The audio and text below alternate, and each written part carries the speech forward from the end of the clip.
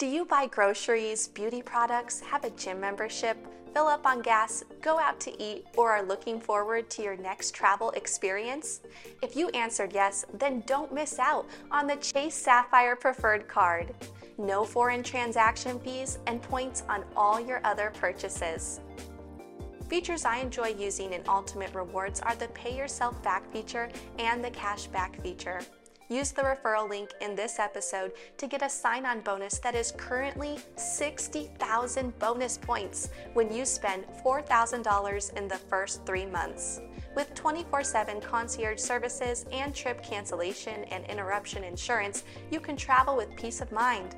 Apply now using the link in this episode description and start earning valuable points on all your everyday and out-of-the-ordinary adventures.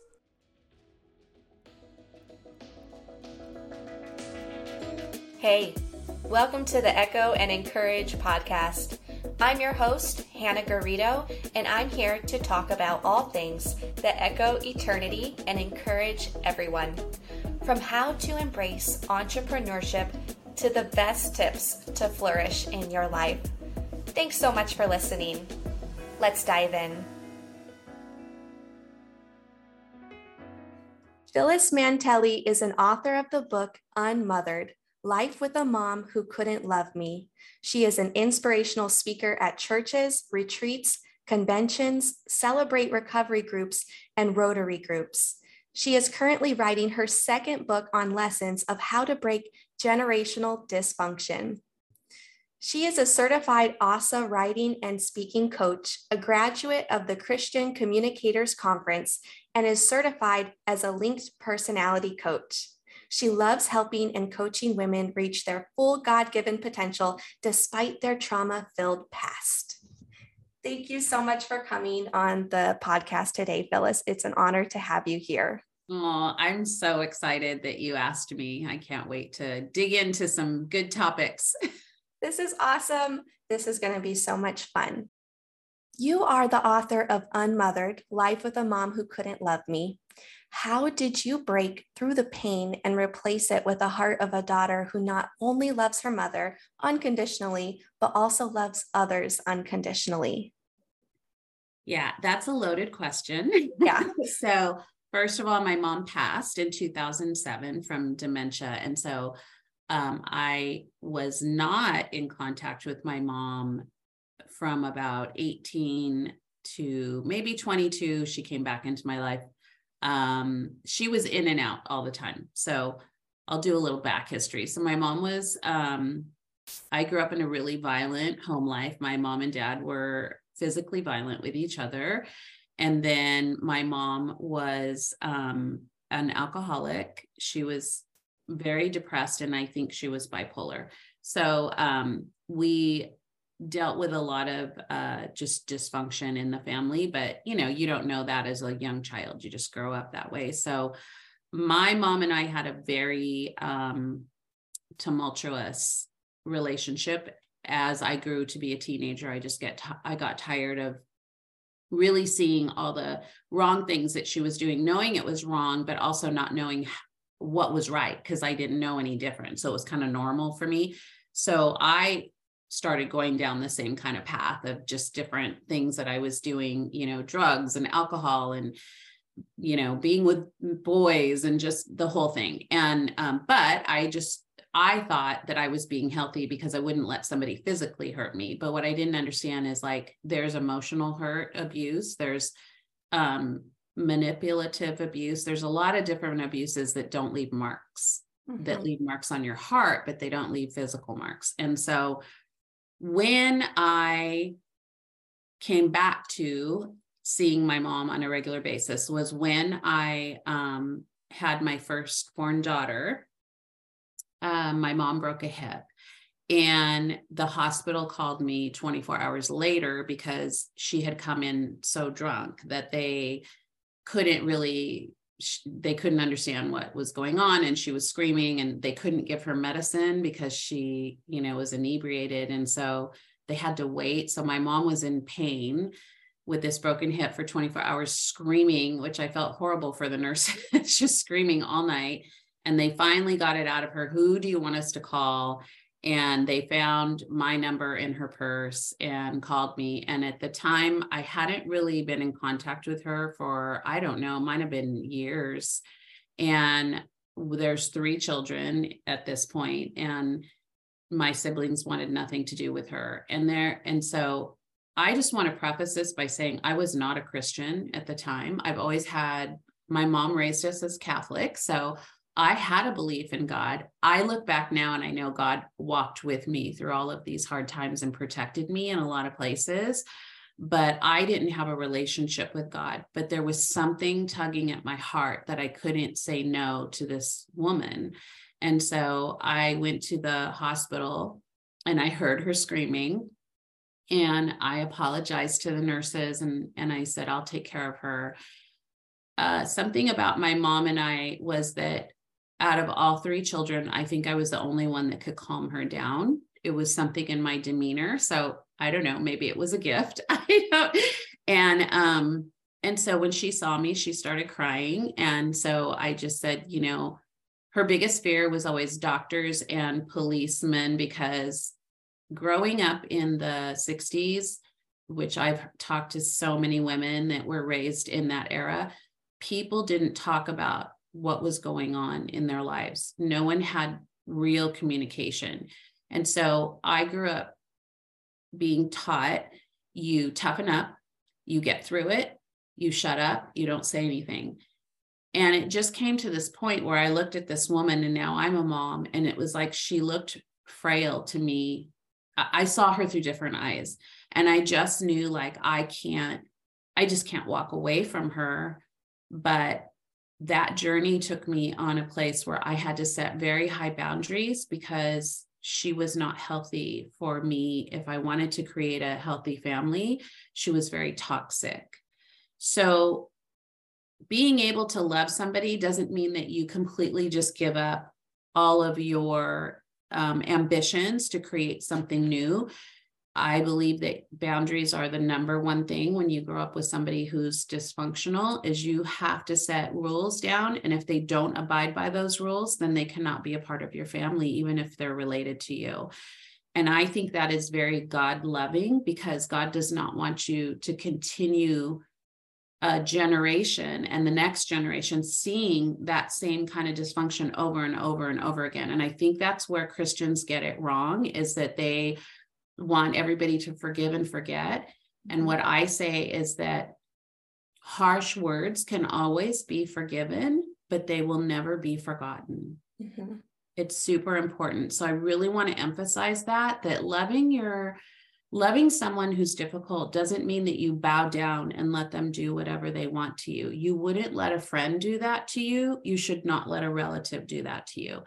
So over the course of 16 years, there was some more broken bones and different things that happened.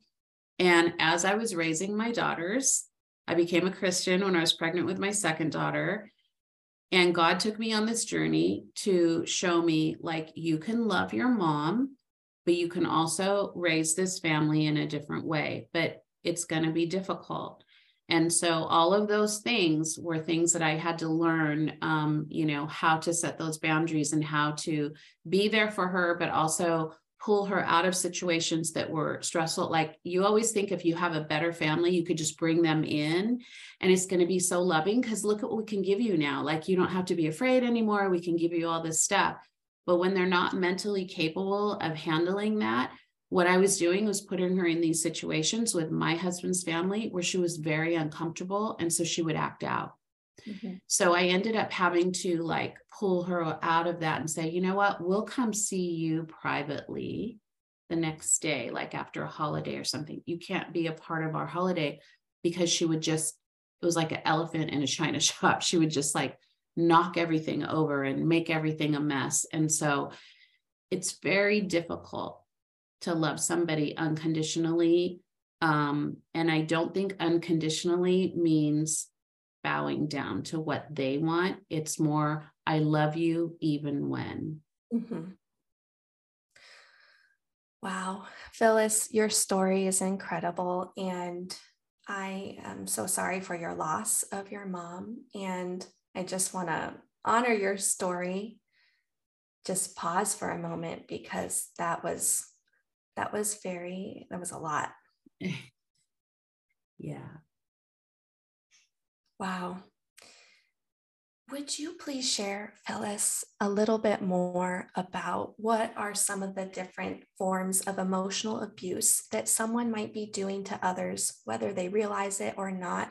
This could be between parents and their children, it could be siblings, could be husbands or wives, friendships, some of the emotional abuse that happens, these things that hurt the heart, and the body does keep score.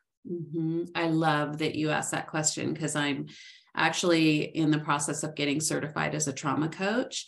And it's something that I'm really studying that I didn't recognize before even raising my girls. And so I had to go back and apologize because some of my traumas I put onto them. The emotional thing, I think the easiest way to describe it, first of all, everybody has a family of origin. Okay. So you come into a relationship and your family has done certain things that have like stuck onto you, and then you bring that baggage in, and then your spouse comes from a different family and he's had things that have happened, and then he brings that baggage in, and then you come together and you're like, well, we're like two different ships in the night, with these family of origins. And they don't necessarily have to be like big traumas or anything like that. They could be ideals that people had, and all of a sudden you think it's truth. But then you realize it's not really working in this situation. Emotional abuse comes in when your partner doesn't realize, like when I had triggers, my husband was very gentle and kind with me of like, why are you feeling like that? Like, I didn't mean it this way.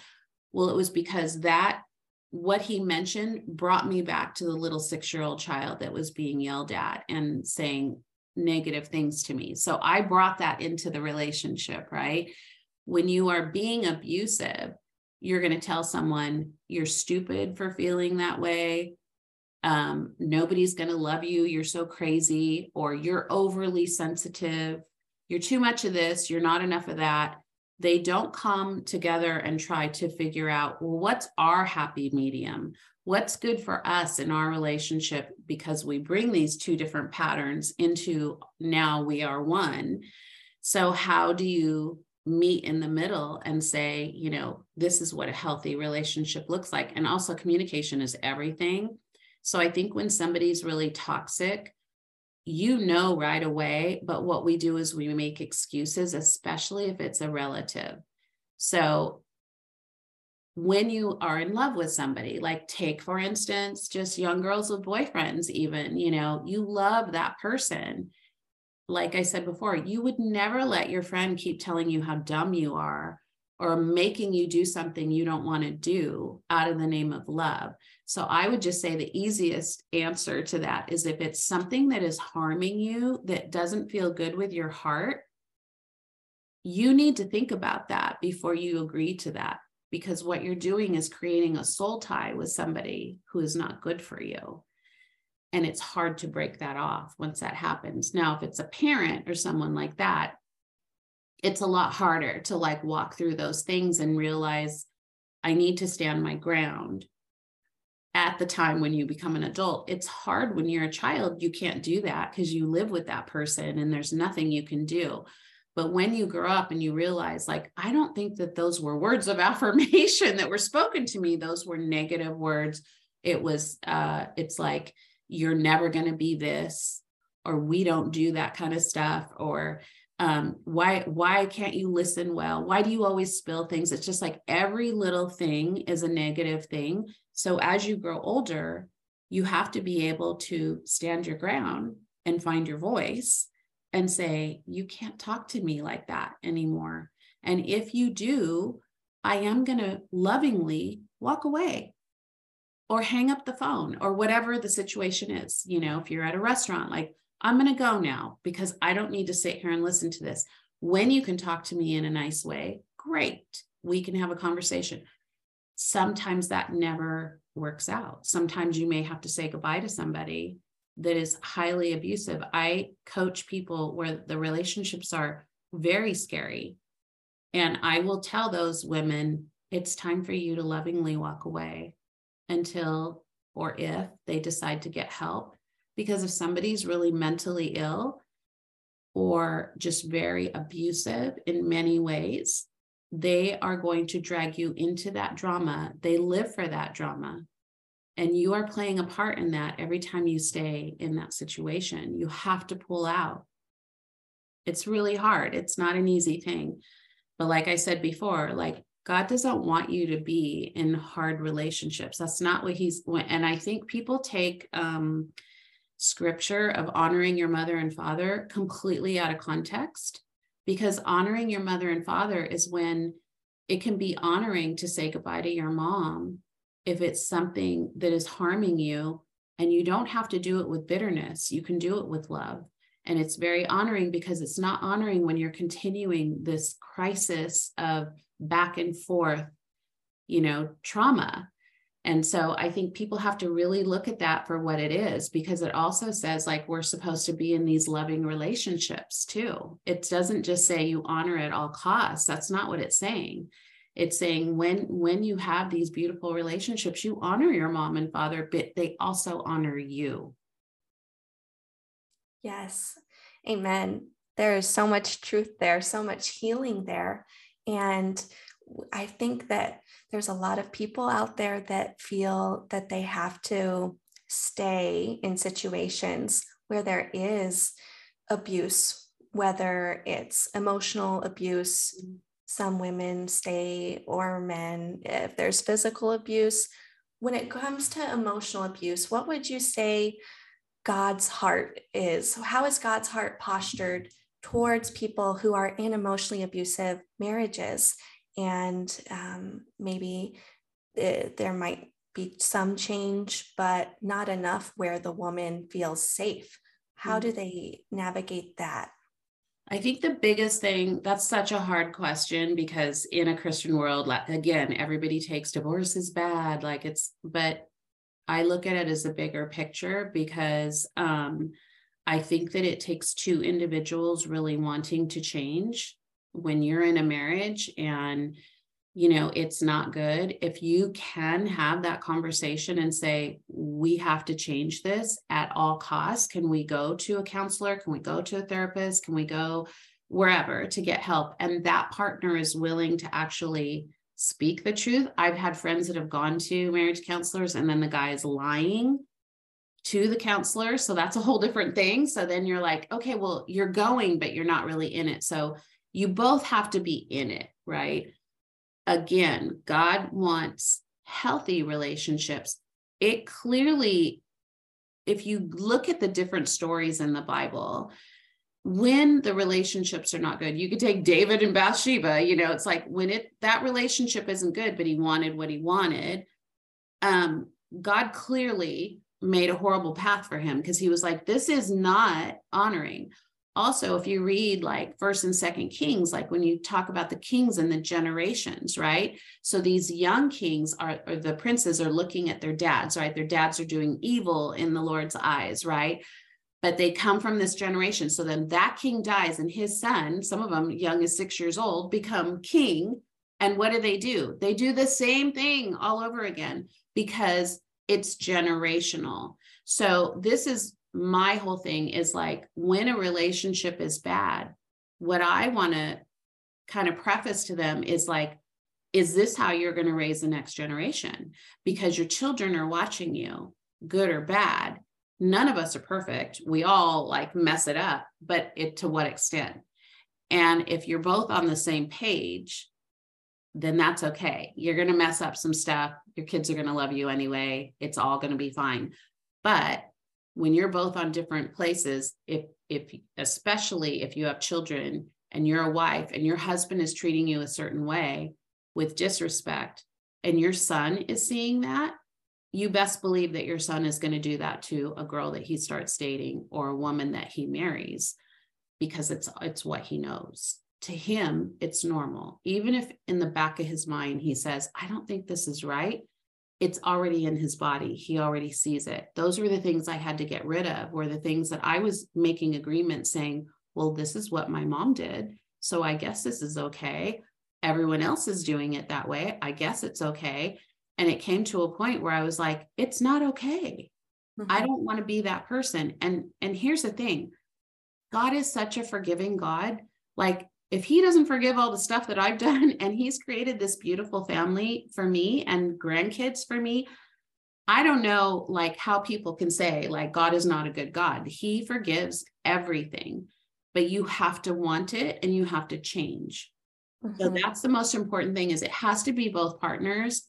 If somebody is not willing to make those concessions and you are emotionally drained because day after day they are coming at you, whether emotionally or physically, verbally, and you are getting sick inside, you will get sick. You literally, your body is going to have something, because you can't hold all of that in, and God doesn't want you to hold all of that in. So does God like divorce? No, he hates it, but he also hates abuse. And so we have to really get to this place where he's like, I will save you, but you have to walk through the door. We're not stuck to one person when it's really seriously bad. He will give you an out. And I'm not advocating divorce on any cycle at all, but I see some people staying in relationships for the wrong reason, thinking that their life is going to be horrible if they leave because God's going to be dishonoring. I can sit here and tell you that didn't happen to me. I was divorced, but I've been married for 34 years. And I feel like my husband's my first husband. Amen. That's how much God has honored my life. And so, because I took it seriously, I was like, I will not do this again. And then when I became a Christian, I was like, Lord, just bless my family. And he has blessed it immensely. And like I say, we're not a perfect family. I always say we're a bonded family. We have hard conversations when things are going bad, but we can communicate and get to that place where we're like, okay, I'm sorry that happened. And you know what? I'm going to be responsible, and I'm going to try not to say or do that again. And they're like, okay. And we hug it out and we're good and we go on. So you have to have those hard conversations and be open enough. If you find a partner that can have those really good conversations, I don't want to be a grandma that's like, so how's the weather? I want to talk about real things, right? Yeah. So find you a partner that can do those things and communicate with you. We didn't start off as good communicators, but we just kept working at it. We're all really good communicators now, but it's because we keep studying that. You never arrive. You don't get completely healed. You are on process.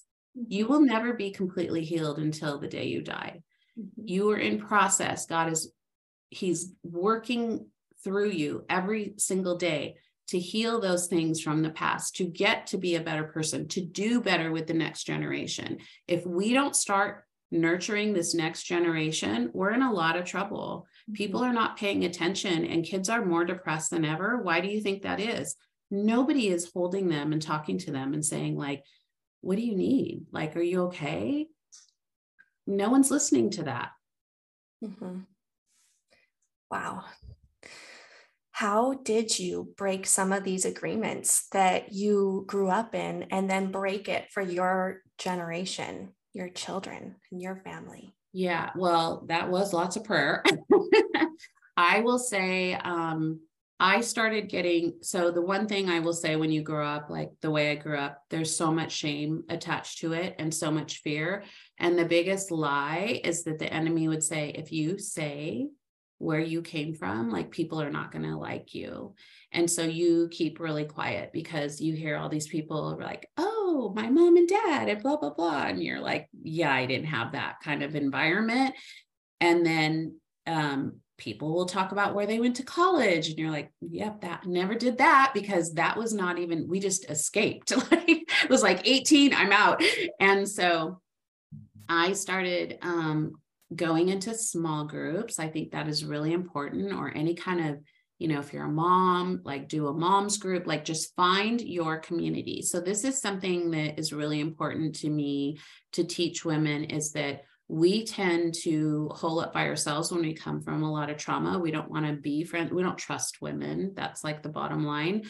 And so our friendships are really hard when we find someone we care about, like that's our person and we stick like glue. But we also don't need smothering. We're pretty independent. So I don't need a friend that like has to call me every day and that kind of thing. But we tend to pull back a little bit too much. And then you don't have your community.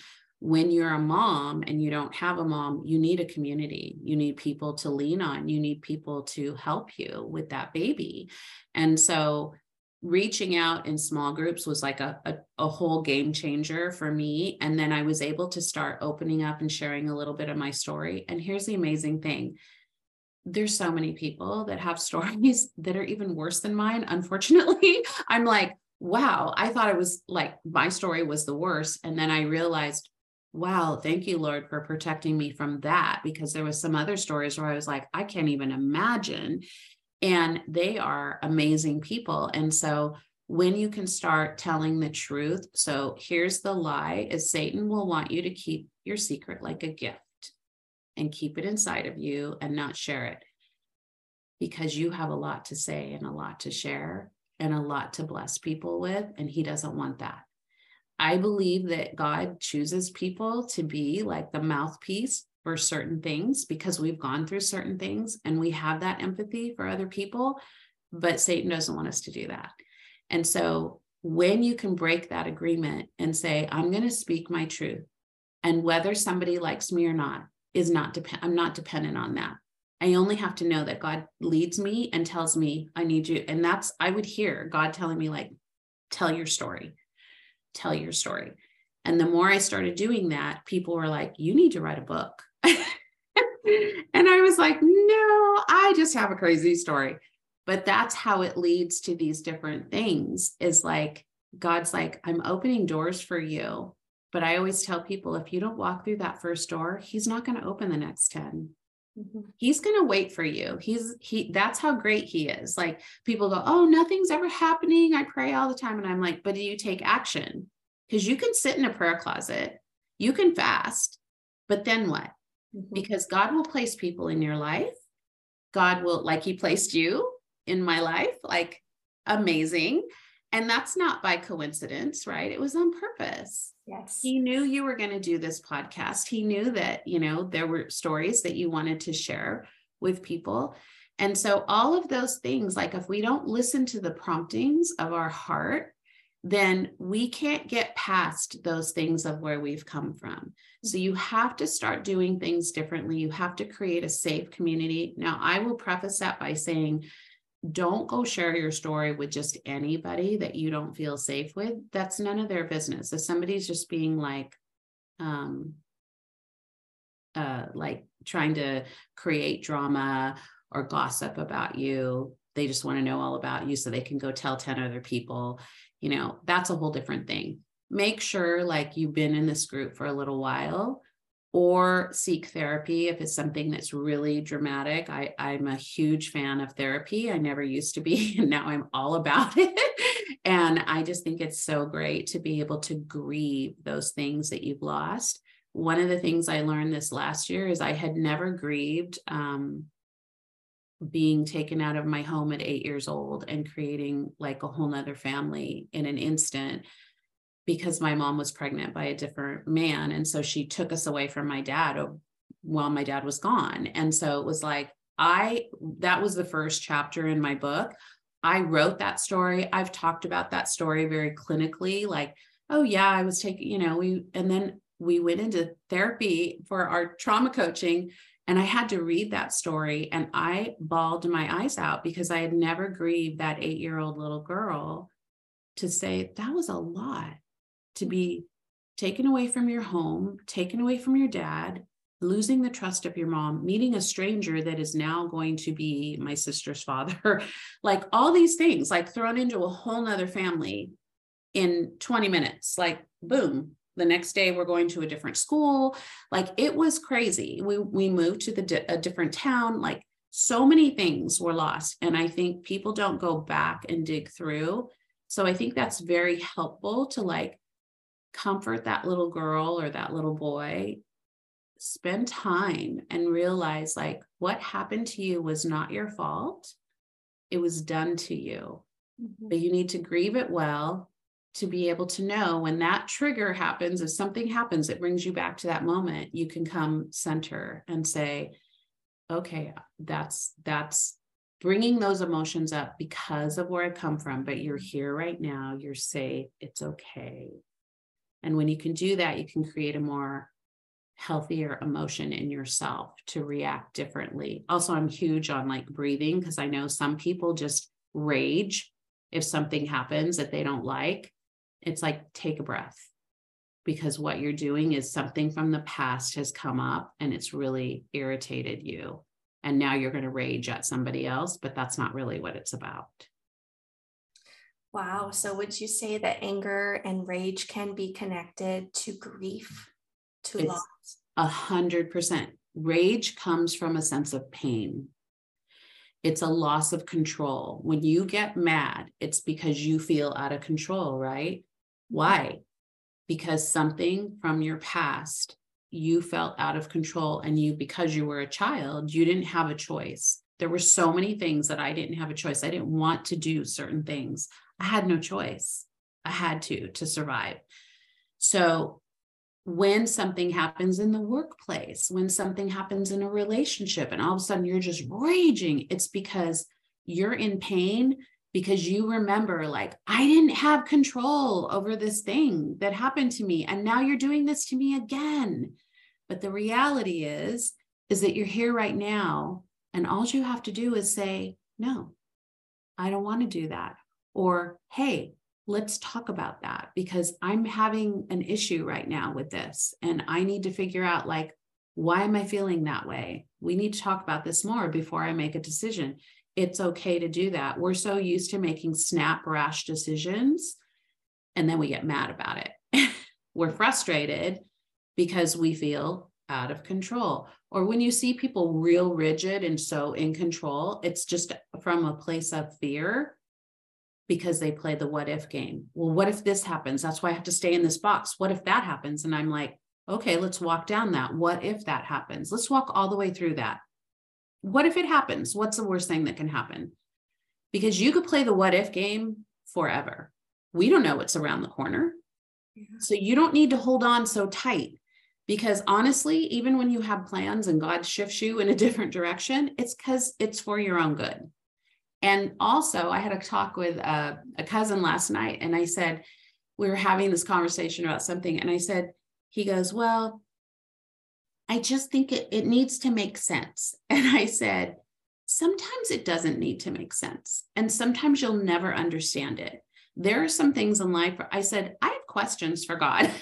When I get to heaven, I'm like, why did you do this? Like, I don't understand. I don't have I can't wrap it up in a nice little bow and say, oh, this is why it happened. Everything happens for a reason. No, it doesn't. Sometimes it doesn't happen for a reason. You have no good explanation for it, and we don't need to know it. Mm-hmm. God took care of, he's like, I did this because I know what I know the plans I have for you, right? We don't need to understand. His plans are not our plans. So we don't have to understand it or like it. Mm-hmm. But sometimes he's pulling us out of something because he's like, I got something different for you down the road. But if you're going to stay in this, I'm going to let you, because we have free will. This is where people get messed up. Yes. Wow, that is so good. Thank you, Phylis. What is your advice to anyone who is looking to get unstuck from their story and start living a healed, fulfilled, and joyful life?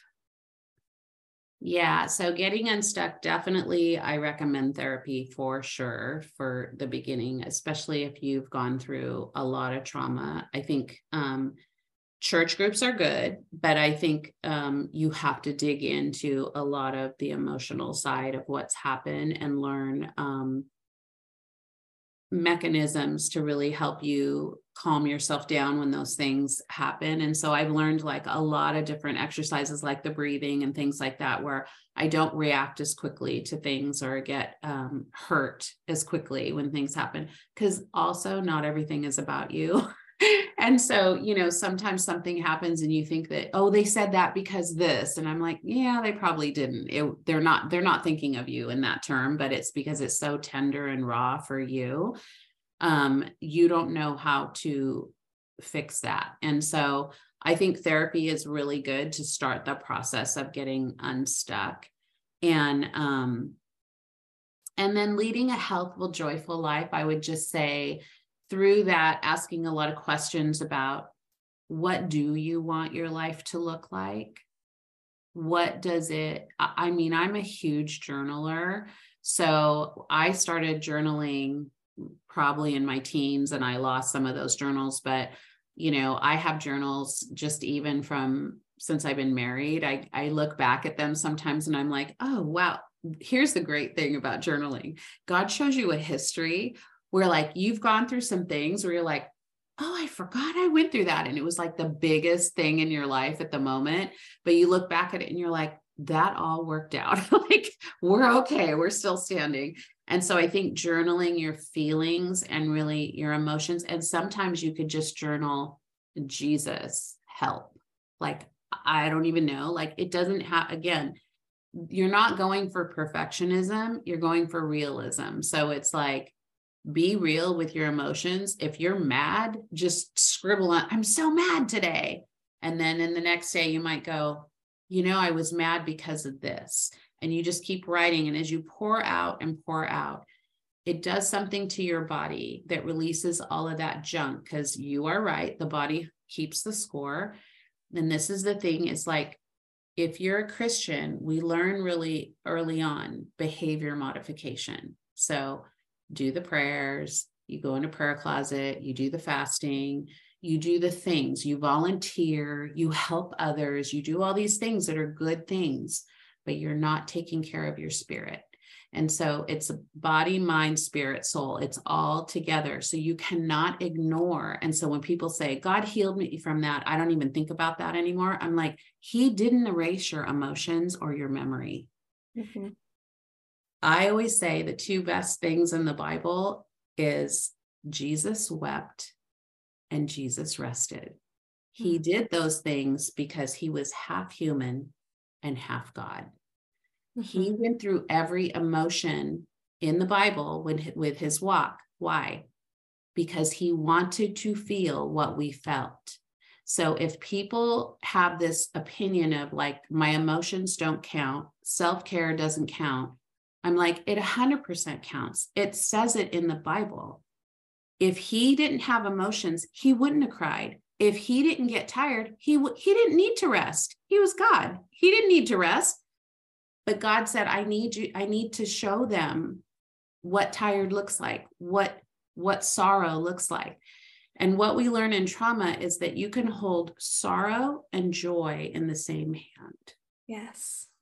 So you don't need to be afraid of the lament of that time of going through the suffering, because God is right there along with you, crying with you, saying, I'm so sorry you have to go through this right now, but it's necessary for this time in your life. It's part of your journey, but we're going to get you out. But you need to take your time. You cannot rush this process. People try to like get to the healing and I've got the glory of God and I'm healed and it's all good. And it's like, no, you're still messed up inside. Every time somebody says something wrong, that feeling immediately comes back to you. Why? Because he didn't erase your memory of that thing. The things that have happened to me in the past, I'm so grateful for my life right now, but I can look back at the things of the past. I can still mourn those things and should, because they're a part of me. Do I mourn them to where I become depressed and I go down a dark tunnel? No, you don't want to do that. But the sorrow is ongoing. You don't do it once and it's done. You do it until you walk through your life and then you go, okay, it was a great life and it was full of lots of different things in it. And I felt all of it, and that's okay. So I think people get really afraid of sorrow, of like just those hard journeys that they've been through. And I just want to encourage them, if you want to get to a healthful life, learn how to healthily live with some sorrow. Just take your time. You need to and rest. It's going to be exhausting, especially if you go to a therapist. Don't even go back to work because you will cry it out and your body will be exhausted. And then you'll wake up like, oh, I can breathe a little bit better. Wow, that was a lot yesterday. I poured a lot out. It's good stuff when you can do that. I used to never cry because I was taught not to. And I cry all the time now. And I'm not afraid of that because that is such a beautiful emotion because Jesus wept. You know, he's like, it's okay. Like I've cried too over things. So I would say if you want to get to that place, first start with therapy, work through those things. And if you don't like the therapist you start with, find another one. Find one that really, really can target the things that you've gone through. Like, especially if you've gone through some kind of sexual abuse or something like that, find someone that really deals with that because a regular therapist is not specialized in that. And you may get wrong information or they may not give you enough because they don't know. And so I think it's really important to find those things that are more they have in common that they are specialized in, and then just let them guide you through those times and take your time with sorrow. And I think that leads you to a beautiful, healthy life because you learn all the emotions and you learn how much God has walked you through. And sometimes you'll look back and go, wow, he did protect me from some things too. It's great. Thank you so much for sharing that, Phyllis. I love how Jesus experienced all of these emotions and that's telling us it's a healthy response to go there and to share our feelings with him. And the beauty of going to a therapist that is a good fit to help walk us through that. I think God equips people with strengths to help us work through our hurts, and that it's okay and it's healthy to go see a therapist. I know Jesus is our great and good counselor, and I think that he's also placed people, humans in our lives to also help us with that. Yes, 100%. How has unconditional love for living with the hurt that your mother gave you, also putting boundaries and then finding this healing, how has all of that transformed your life as a woman, a mother, a wife, an author, speaker, and so much more? Yeah, well, it was such an amazing journey to go through this with my mom. At the end of the day, she ended up being in a nursing home towards the end of her life because she lost her memory. And so I remember just the last day before she passed, I went to her bedside and I said, I love you. I forgive you. And you can go now. I'm okay. I have a good life and it's okay. And it was amazing because there were 2 deer that came up to the window. And I swear I had this silent conversation with one of the deers, just like locked eyes with me.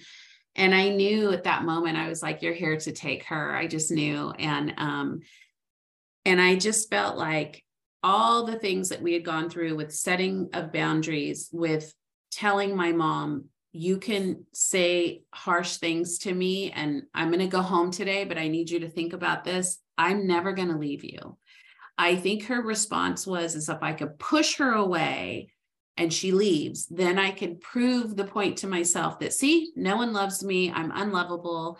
And that wasn't the case. I loved my mom. I know my mom loved me. And that's why my second line in the book says, for a mom who couldn't love me, I don't say she didn't love me. My mom was only capable of so much love. Like she couldn't do big love because she was unmothered. So this is the thing is I want you to go back through the history too. It doesn't just start with your parents. It goes back generations. So when I went back another generation, both my parents were unmothered at a very young age. And that plays a huge part in them coming together and not knowing what they're doing or how to raise these children. So there was the forgiveness. When I became a mom and I'm holding this baby, I'm like, I don't understand. Like, how could she have not just protected me better? And when I started digging through, I found this empathy of like, how scary must it have been for her with 3 children, single, because the other relationship didn't work either.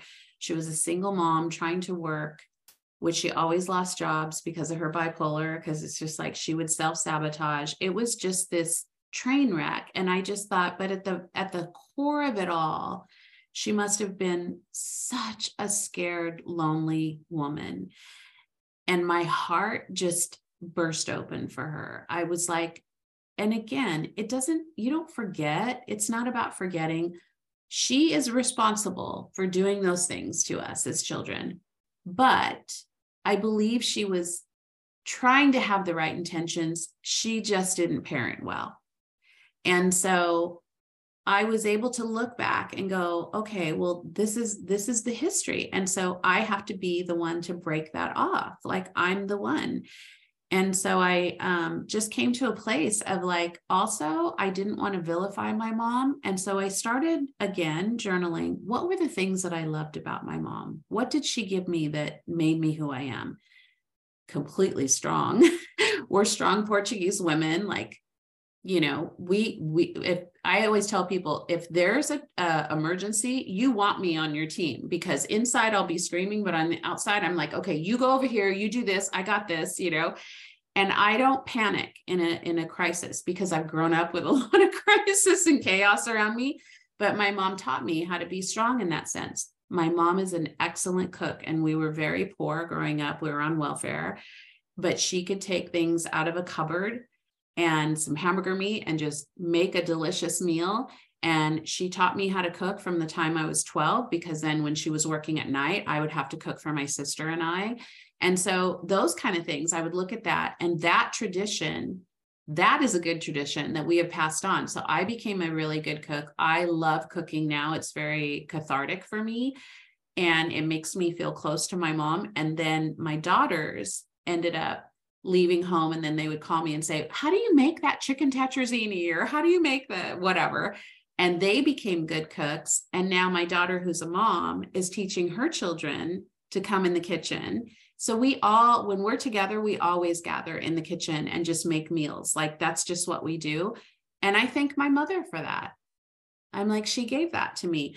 So you take the good with the bad, and that is how you don't live with the bitter root of what has happened to you, because you can look back and go, you know what? They did the best they could with what they had. Mm-hmm. Mm-hmm.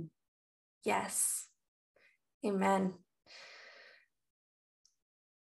Realizing that your mother was only capable of so much love, how did you come to a place where you could still love her and forgive her, knowing that she wasn't capable of fully loving back 100%?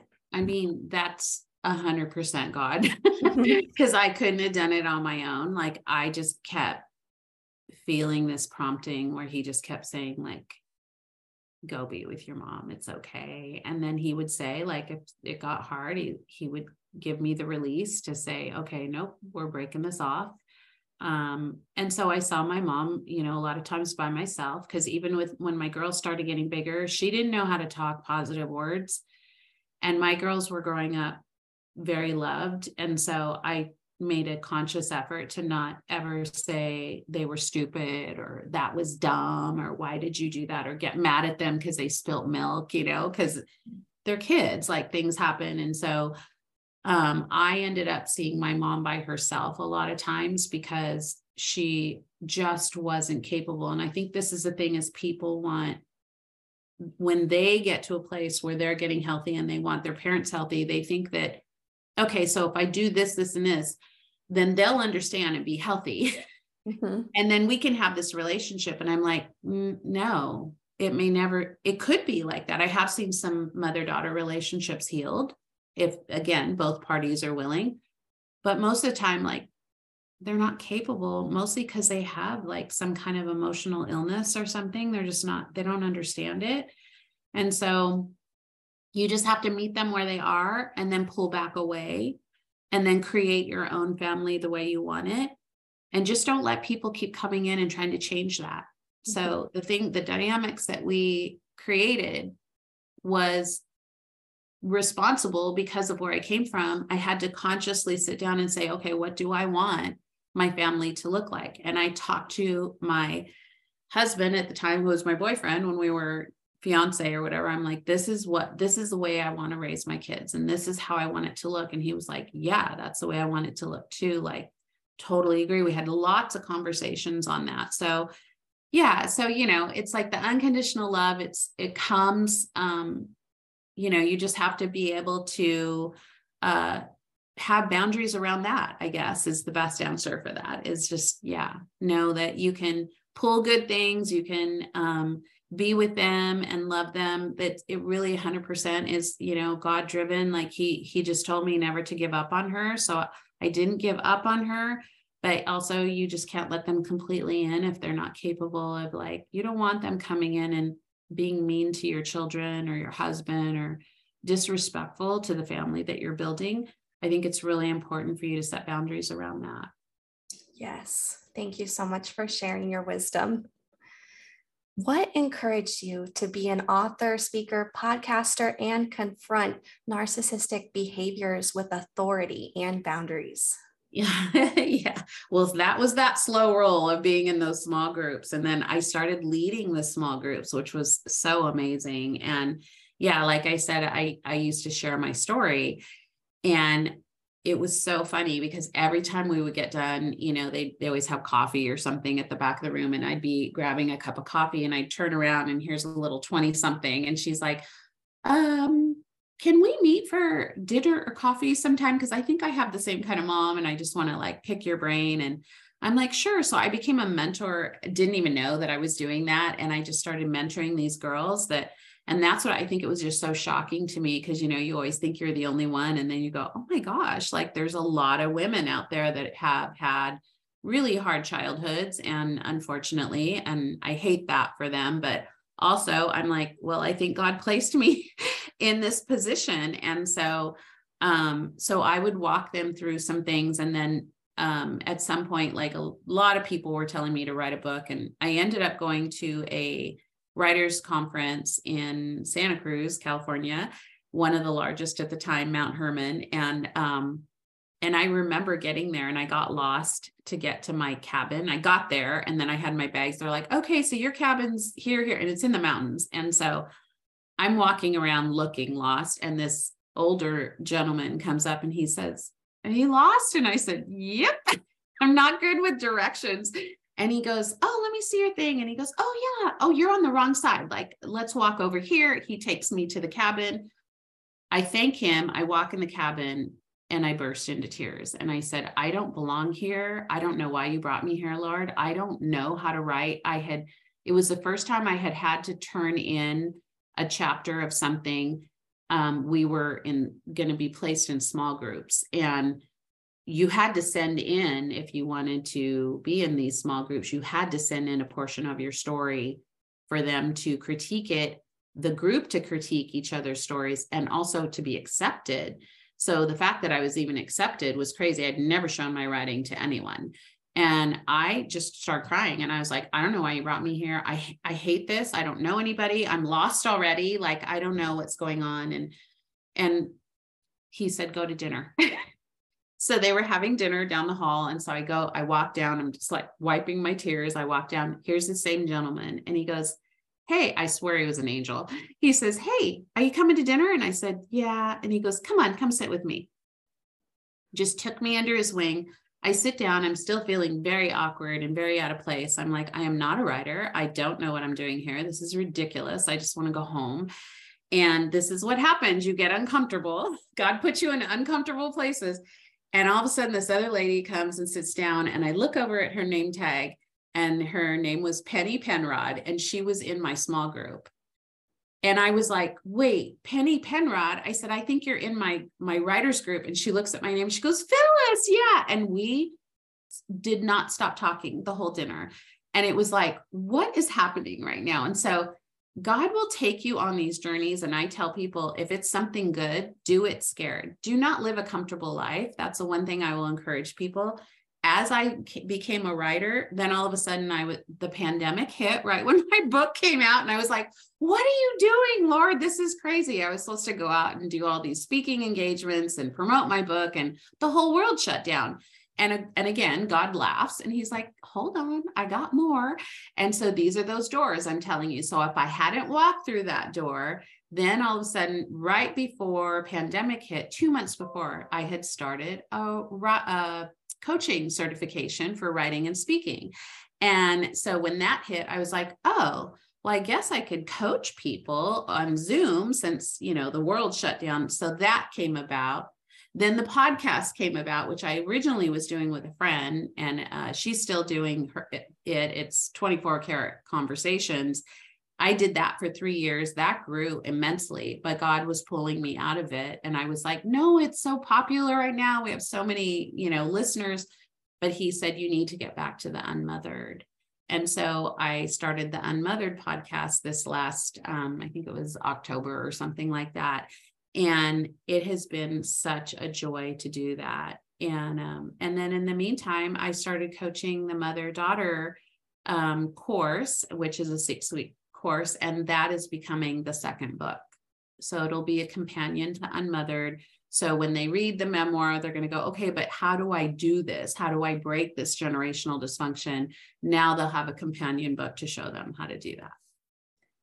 This is incredible. To all the aspiring authors, how did you get your book published? Good question. So I went with a hybrid publisher. So it's almost like a traditional publisher, except that we pay upfront, but then, we have control over the whole book. Like we can buy cases and sell it. They sell it to us at a discount, and then we can go out and sell it. I sell it on my website, or we can go when we do retreats or whatever, we can have a book table. Traditional publishing, I will say, is very hard to get into. They may give you a fee up front, an advance is what they call it. However, I've heard that that's becoming less and less because it's really, you have to guarantee like big sales, and you have to have a big platform. So writing a book is more than just writing a book. It's like you have to have a presence on social media that is huge. They want to make sure that the topic is relevant for that time. If you only send it to this one traditional publisher, and they don't want you to pitch that anywhere else, they could hold on to that for 2 years, your manuscript, and then say, yeah, we decided not to go with that. And you can't pitch it anywhere else. And so now it's 2 years old. And so there are pros and cons to it. So yes, you get an advance up front, but you also have to guarantee, and you're still doing your own marketing. Like they may have a marketing team, but they want you to promote your book too. So with a hybrid, you get all the same people. I have a project manager, I have an editor, I got my publisher, I have a design team. I have all those things, but I've paid the fee up front. And then I have a little bit more control as to when I send my things in. I'm not like on a time crunch as much. Like they just check in and go, hey, do you want to send another chapter in? And then we'll review it, and then we'll do this. And so when it's all said and done, it's kind of like it's yours, and you get to put it wherever. And it's still all sold on Amazon and all the major book chains and things like that. But it just depends. And then there's self-publishing where you could just piecemeal, find your own editor and find your own, but that's really hard, and you have to know how to do that. So there's a lot of different avenues, and it just depends on what works for you. But I would say really check different places out. I do have a course in that where I have recommendations for different publishers in the Christian world that I've met through different writers' conferences that I trust. And so aside from ours, which is Redemption Press, but there's a whole slew of different Christian publishers out there that are really, really good and very loving. And yeah, it just depends on like what avenue you want to take to do that. And if you need help with proposals and things, I have a course that can help you do that.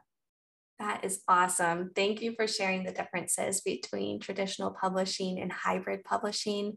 God's recently put on my heart to start writing a book, so I'm soaking up everything that you're saying. And I'm so excited for your second book to come out. I ordered your first one for my mom, who has worked so hard to break generational dysfunction at being a mother to me. And I can't wait for your next book to come out too. What is one thing that we can start doing to echo eternity or encourage others? I love that question. I think just keeping your heart open and really seeing signs. I think people are so busy right now that they forget, like, God places people in your life. So when you see that little old lady at the store, like trying to reach up for a can of soup or something, and you just ignore it and walk on by and she's struggling, I feel like those are moments that God's like, do you see my people? Do you see, like, this is how you echo and encourage, right?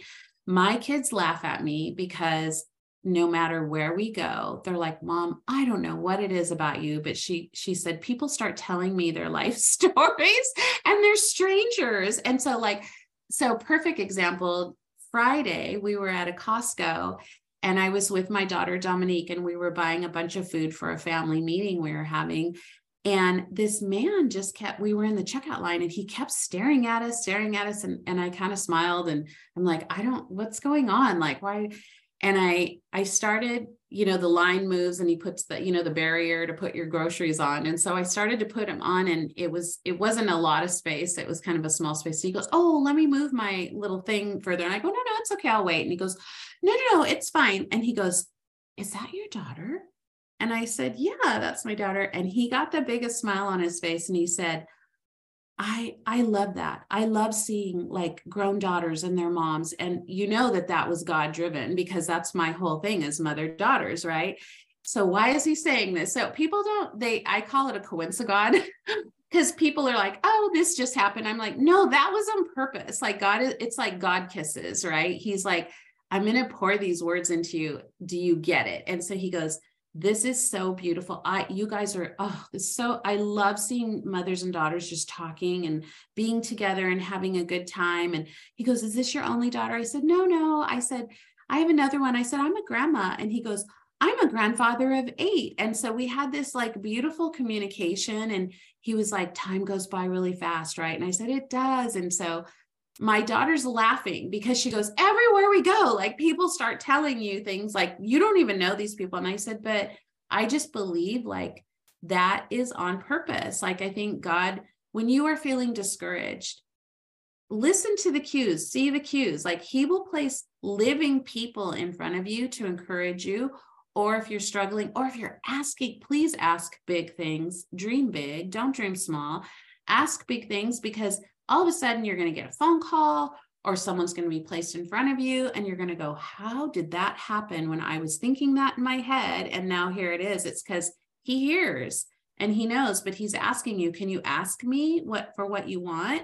Because I will encourage you. I will move you to the next place. I will do all these things. That's how you echo and encourage, is like, repeat it, encourage it. It comes back to you. It's all secular, like he loves to, like, I just feel like God just loves to smile down on us and he loves to giggle. And I'm just like, wait, what was that?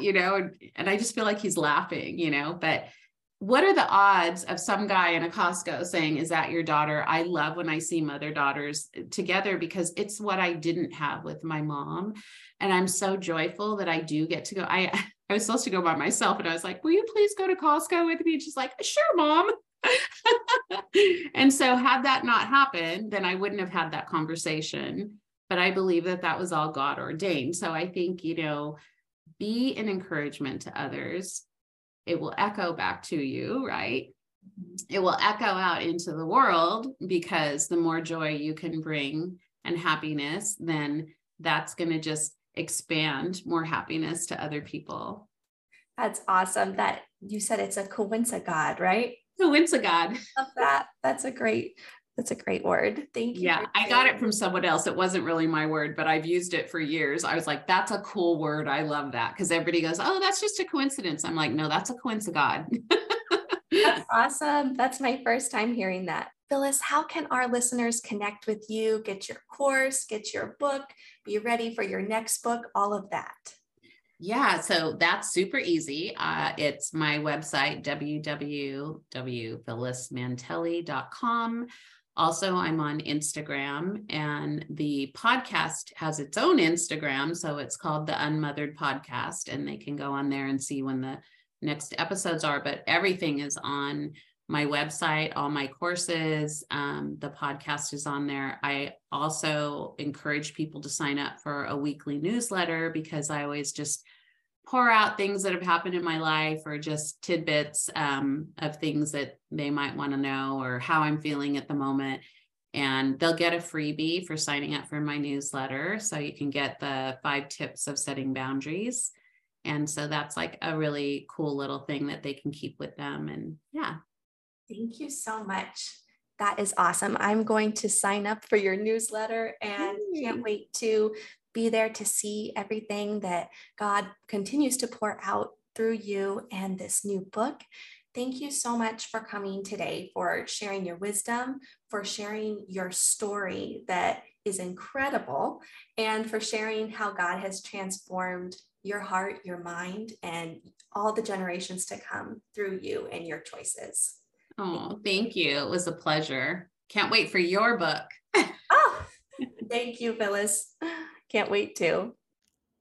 Thanks so much for listening. I hope you enjoyed that episode as much as I did. If you liked it, and if you enjoy the show in general, please take a moment to rate, review, and subscribe. If you want to see more about each episode, head over to the Echo and Encourage podcast on Instagram or Echo and Encourage on YouTube.